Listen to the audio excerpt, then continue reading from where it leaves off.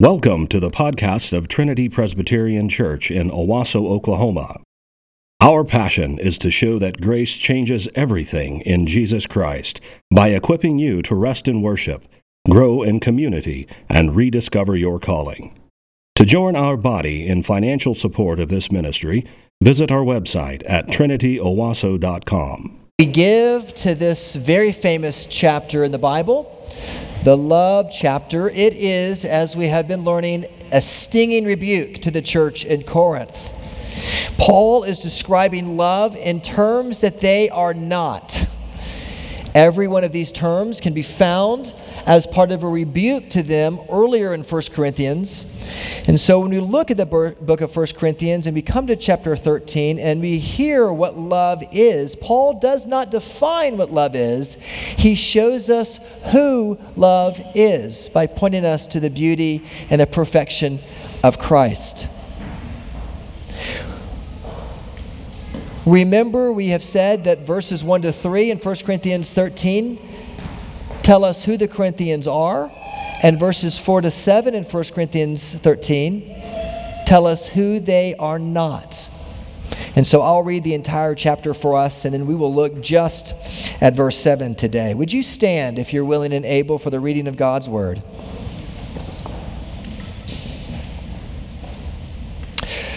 1 Corinthians 13. If I speak in the tongues of men and of angels, but have not love, I am a noisy gong or a clanging cymbal.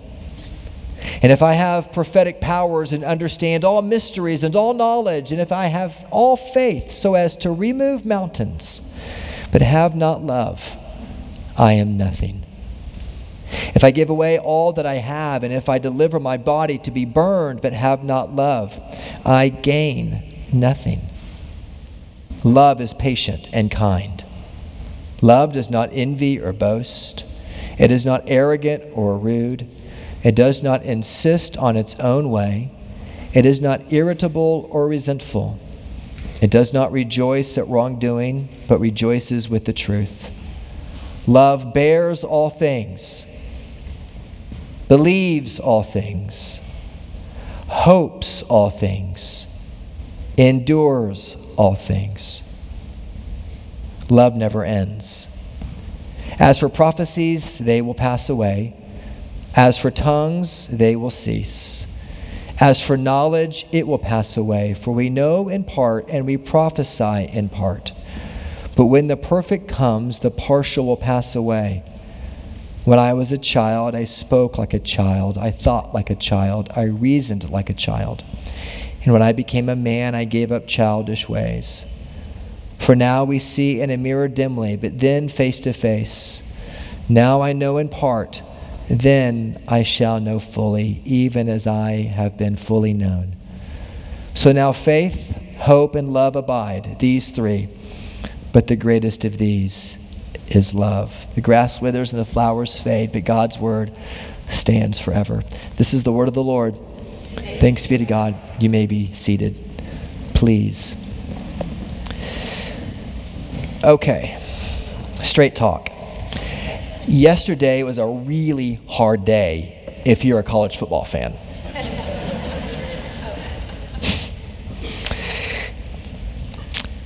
Unless you're an Oklahoma Cowboy, and they're the only ones who are actually smiling right now. Thank goodness for you, because the rest of us would be in a grumpy mood. The Sooners, didn't fare so well. The Aggies, didn't fare so well. And thank goodness for Oklahoma State. Have you ever listened to coaches in the locker room talk to their team?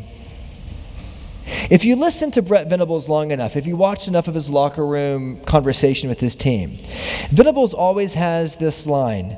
He will always mention somewhere along the way in every talk, he will say intensity, passion, love, and you win the right way. If you listen to Jimbo Fisher, he always says, the coach of the Aggies, he will always say toughness, effort, discipline, pride, grit. Love, trust, and believe in each other. You'll hear it in every one of his locker room talks. If you listen to Mike Gundy, every one of his locker room talks, right? Before they go out to the field, before they charge the field, he always says toughness, focus, discipline, every time, and they leave the field. When you come to verse 7 of chapter 13, you have 4 pantas in Greek, 4 all statements that Paul gives us in Greek. And these are, if you will, Coach Paul after every one of the talks. He is instilling 4 things that he wants you to embody and to believe. And if you're going to make love true in your life, if you're going to actually live out this call of love by looking to Jesus, who is the perfect embodiment of love, then there are 4 all statements, 4 pantas in Greek. Literally in Greek, it's panta stege, panta pistue, panta elpise, and panta hupomene. Love bears all things, believes all things, hopes all things, endures all things. If Coach Paul were here and he were to prepare us for the week, he might say, bear, trust, confidence, and grit, Trinity. That's who you are. Go do it. These are the 4 statements. And so I just want to take a morning together and just look just at verse 7 and these 4 all statements, the famous pantas of 1 Corinthians chapter 13. And so let's look together. First, panta stege, love bears all things. Now, stego in Greek means to cover or to protect. It means to bear with someone. Some of your Bibles may say, if you have the NIV, protect. Love protects all things. What does that mean? Paul is saying that love covers up. He uses an ancient Greek word that refers to a roof or a covering over a house. Love shelters other people. That's what he's trying to say. To bear something means that you cover, you shelter. He says it earlier in 1 Corinthians chapter 9. He says that love bears, it endures with others. He says in verse 12 of chapter 9, if others share this rightful claim on you, do we not even more? Nevertheless, we've not made use of this right, but we endure anything. In other words, we endure inconvenience for the sake of the whole, of loving them, rather than put an obstacle in your way or in the way of the gospel of Christ. Or Paul in 1 Thessalonians chapter 3 says, therefore, when we could bear it no longer, same word, we were willing to be left behind in Athens alone. We were willing to suffer for you. In 1 Corinthians 3:5, it continues, for this reason, when I could bear it no longer, I sent to learn about your faith for fear that somehow the tempter had tempted you and our labor would be in vain. Have any of you ever taken a couch upstairs?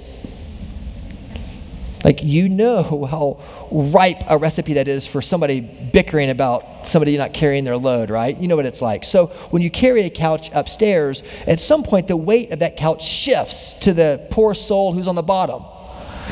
And the poor soul on the bottom says, come on, I can't do this by myself. Pull. And you get the couch eventually up the stairs. That's the image that Paul is saying. It bears all things together. It carries mutual weight together. And if Paul were preaching 1 Corinthians 13 not to a city in a little 4-mile isthmus in the middle of Greece that connects southern and northern Greece together, but if he was preaching it to Tulsa, Oklahoma in 2022 to this church, what would he say? Bear all things. And it's remarkable, even this morning, the way that we've bared all things. I mentioned earlier, I got a call this morning at like 6 o'clock from Justin, our operations director, who had gotten a call from the police because somebody had vandalized things out at the land. And he is there now, bearing the burden of representing the church to care for those things. And because he did that, we needed people to step in to do the slides and the video, and they did. And when T.J. Warren got ill last week, Nathan Weber stepped in gladly to lead worship. And then today, Will steps in to lead worship. Like, we are bearing all things together. Somebody this morning drove to get the coffee for church because the person who was supposed to get it wasn't available, and they bore it together. Like, it was beautiful. And a lot of you in your community groups are bearing things together. Like, you are bearing the weight of praying for children who aren't walking with the Lord. You are bearing the weight of loving those who have lost their spouses to death. You're bearing the weight of welcoming people who were new to Tulsa, who were disoriented and trying to figure out their way and their new rhythm of life. And you're bearing their weight together. And I just want to say thank you. You're protecting, you're sheltering, you're bearing all things together.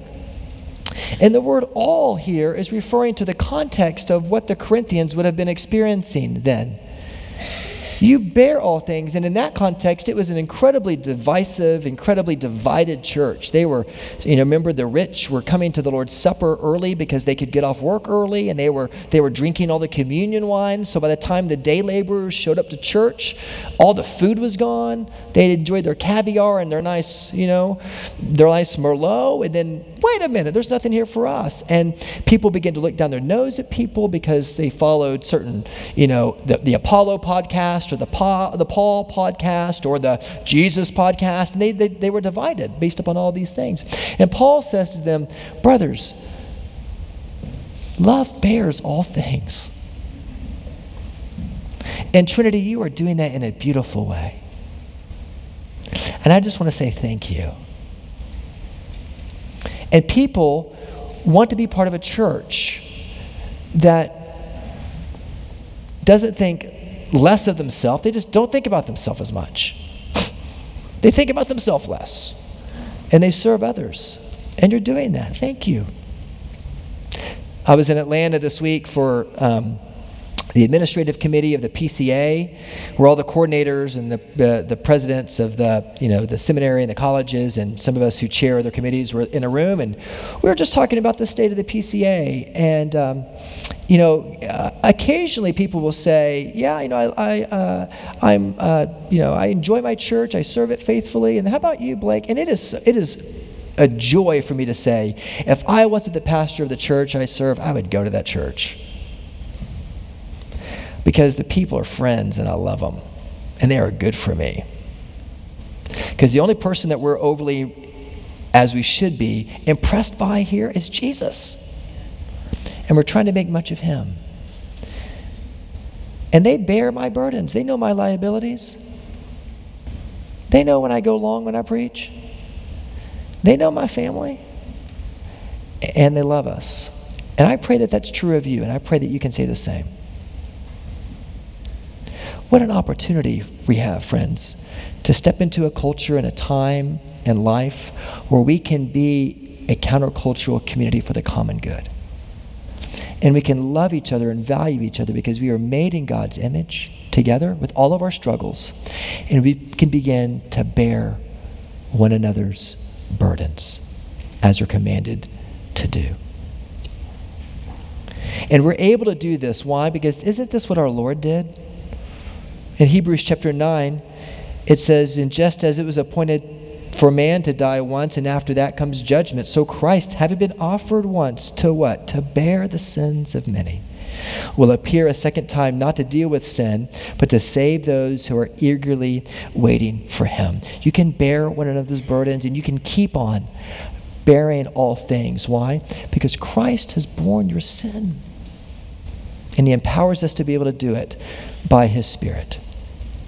So love bears all things. Bear, trust, confidence, and grit. Bears. Secondly, love Panta pisteo. It believes all things. Pisteo means to believe, to have faith in, or to trust.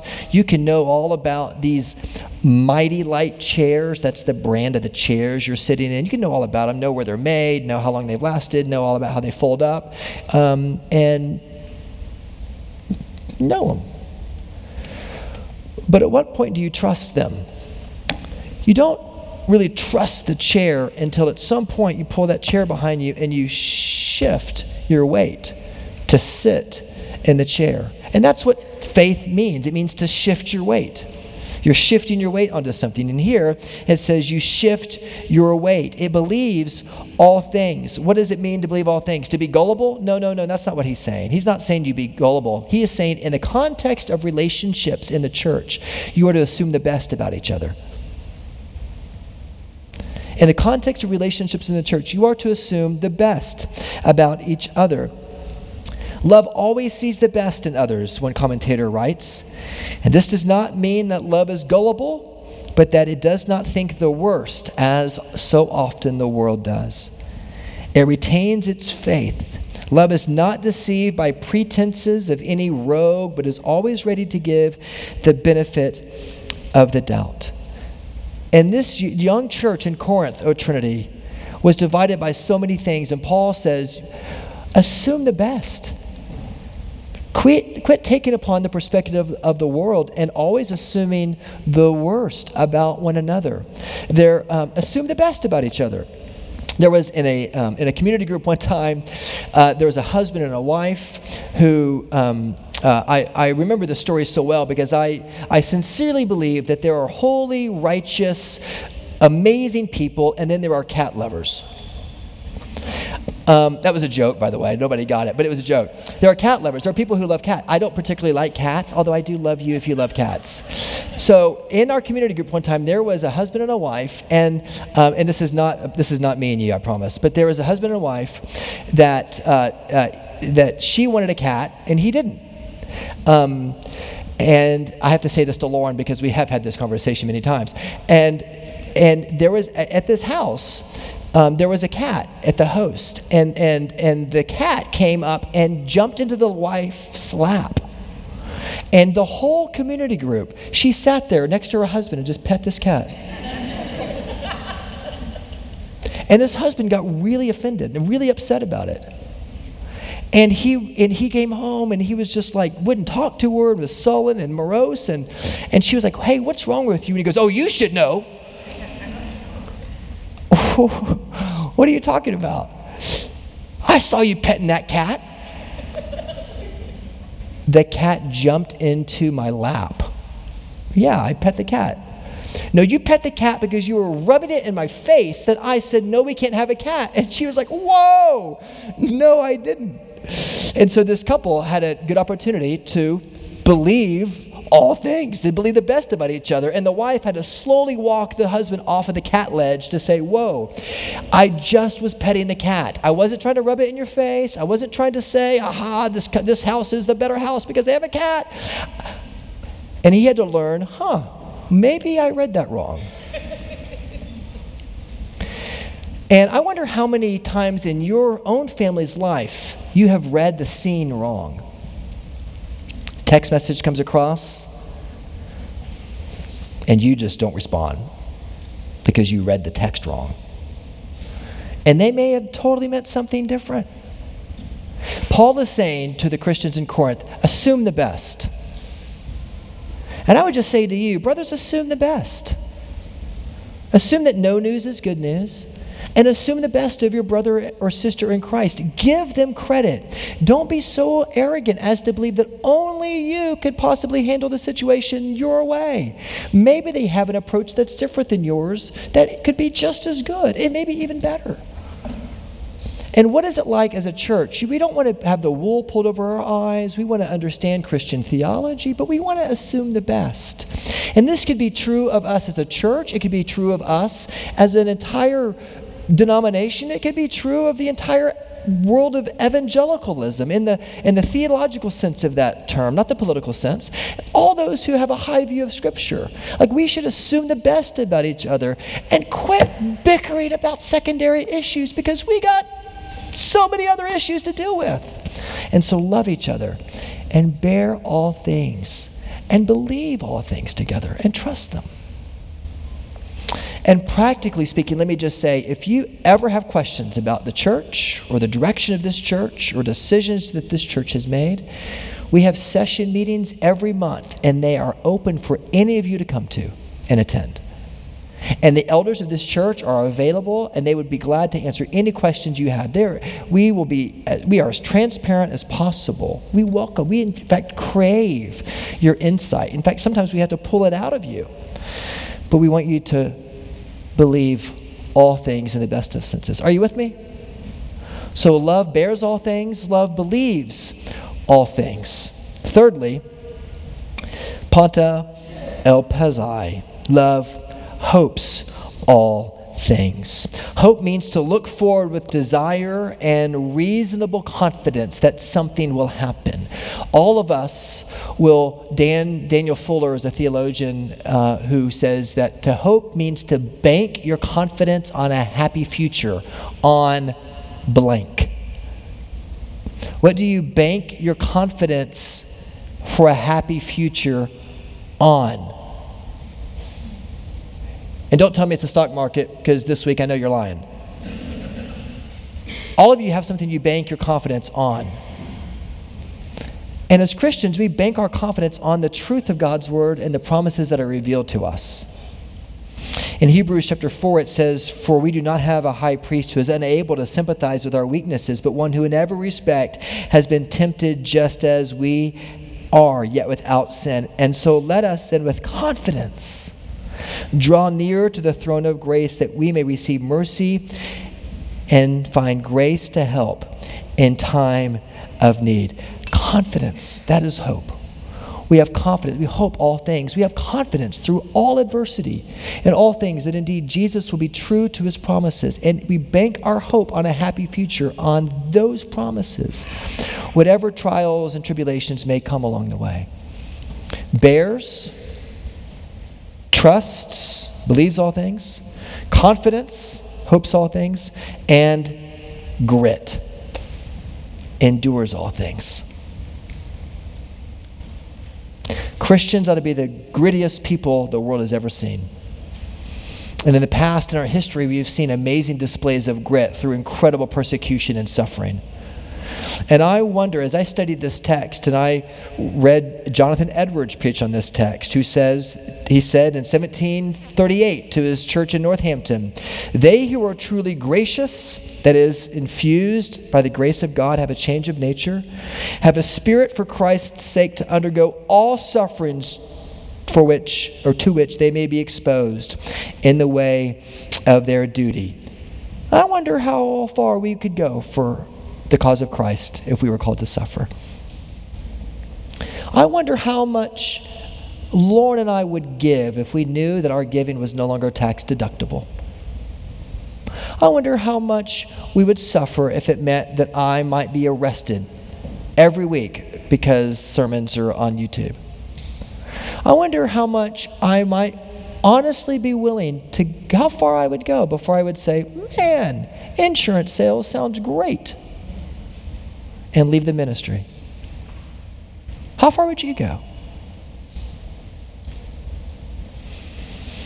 Paul summed up our treatment toward our neighbor in verse 6, and then in verse 7 he turns to the most important aspect of endurance for the Christian, namely grit and suffering for the cause of Christ.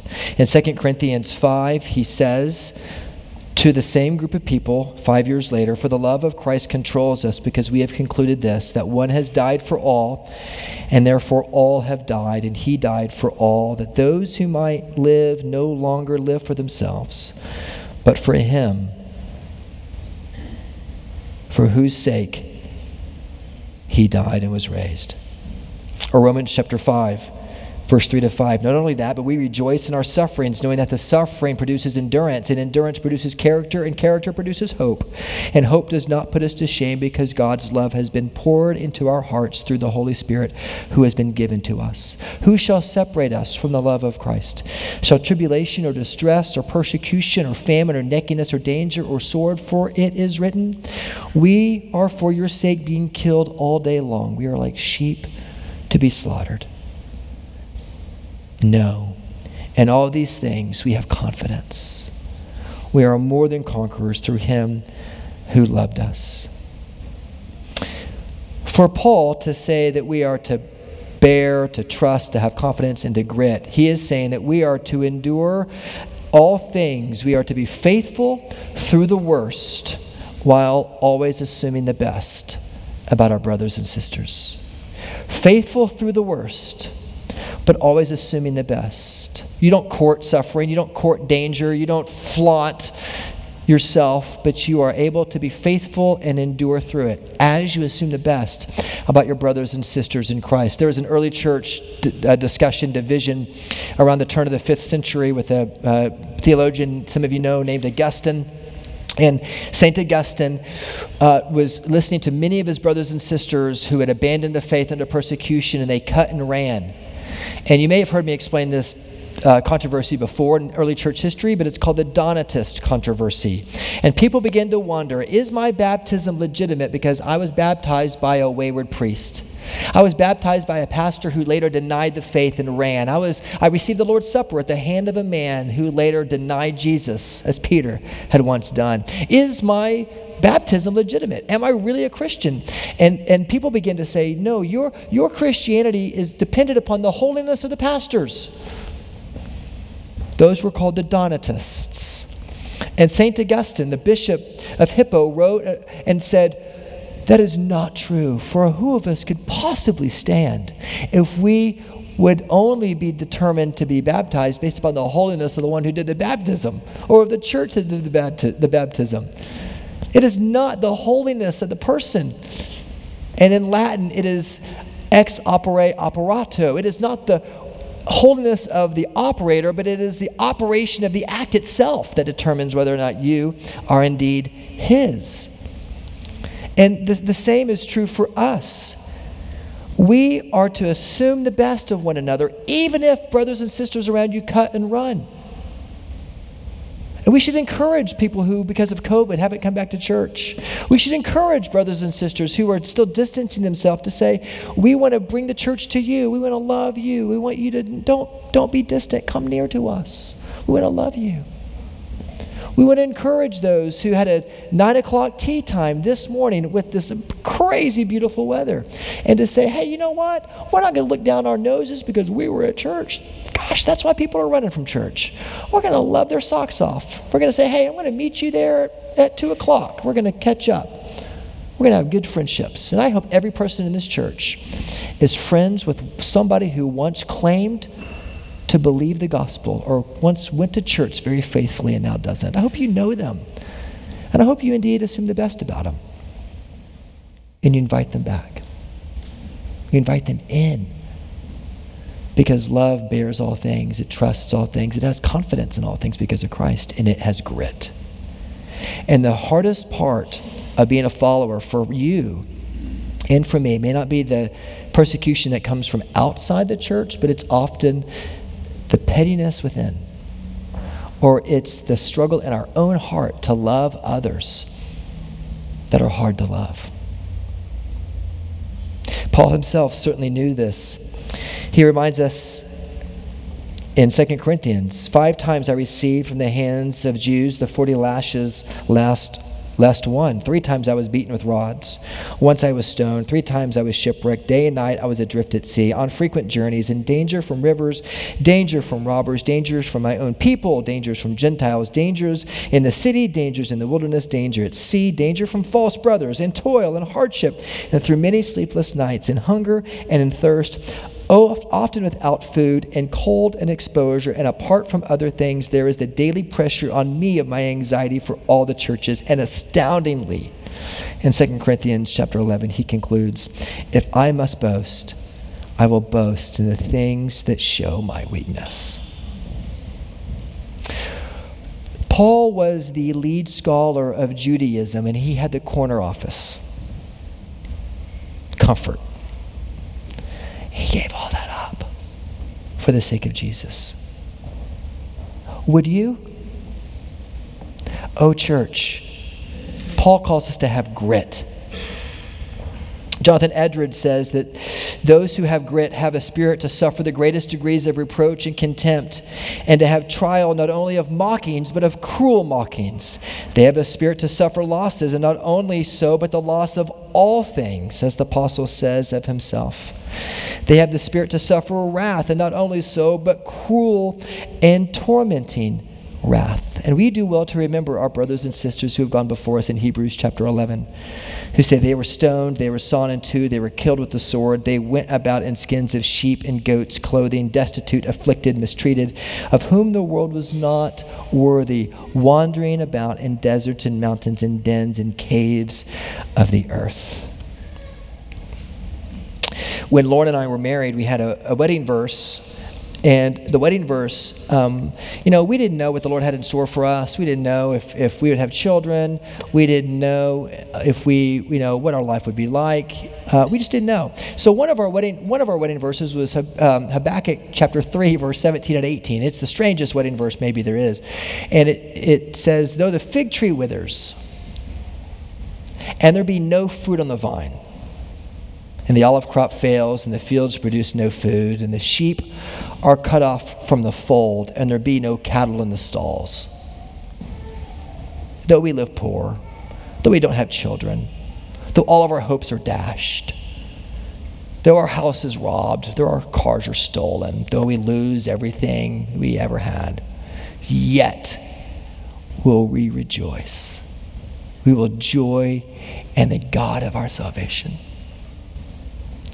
And we needed that verse because we need to reread that, because we know that is not our heart's natural default. But that's our promise, that if we lose all those things, He's got us. And He loves us. And that's true of you too. And the strength of our marriages, friends, is not in the circumstances that surround your marriage. It's not in the circumstances, if you're single, that surround your life while you're single. The strength of your marriage and of your relationships is the fact that He's got you. And He did not make a mistake with the circumstances you find yourself in right now. Bear trust, confidence, and grit. Oh, Coach Paul, he may have closed out the pregame rally and charge with the story of Polycarp, who you know in AD 55 was an old man, 86 years old. He was probably the last surviving person to have known an apostle. He was a disciple of the Apostle John. And he was a great revered teacher in the early church in the 2nd century. And he was arrested and he was sentenced to death in the Colosseum for the mighty crime of being a Christian. In the local proconsul, his name was Statius Quadratus. He urged him, saying, "Swear, Polycarp, and I will set you free. Reproach Christ." And 86-year-old Polycarp, with groans, looked up to the stadium, and the people there wagging their fingers and taunting him. And he said to Quadratus, 86 years I have served him, and he never did me any injury. How can then I now blaspheme my King and my Savior? Wild animals I have here, the proconsul said, and I will throw you to them if you do not repent. And Polycarp says, call them. It is unthinkable for me to repent from what is good to turn to what is evil. I will be glad to get through, to be changed from evil to righteousness. If you despise the animals, I'll have you burn, Quadratus said. You threaten me with fire which burns for an hour and is then extinguished, but you know nothing of the fire of the coming judgment and of eternal punishment reserved for the ungodly. Why are you waiting? Bring on whatever you want. And guys, these are our forefathers. This is your family history. This isn't just something you read in a dusty book of the history of our church. This is your story. And Coach Paul says to us, bear trust, confidence, and grit. And we see this, of course, perfectly displayed in our Savior. And where do we see this with Jesus? Well, we see it on the cross. You say, well, yes, you see it on the cross, but where exactly do you see it? I see it the best with a question that he asks. My God, why have you forsaken me? Why have you not sheltered me from your wrath? And yet Jesus still trusted him. Jesus still had confidence. And Jesus still had the grit. And it's because of his finished work for you and the love that he extends to you for his work on your behalf that allows you to endure all things to bear all things, to believe all things, to hope all things, and to endure all things for His sake together. Could we be a church like that? Amen. Thank you for listening to our podcast. If you would like more information or would like to help support the local body of Trinity, please visit our website at trinityowasso.com.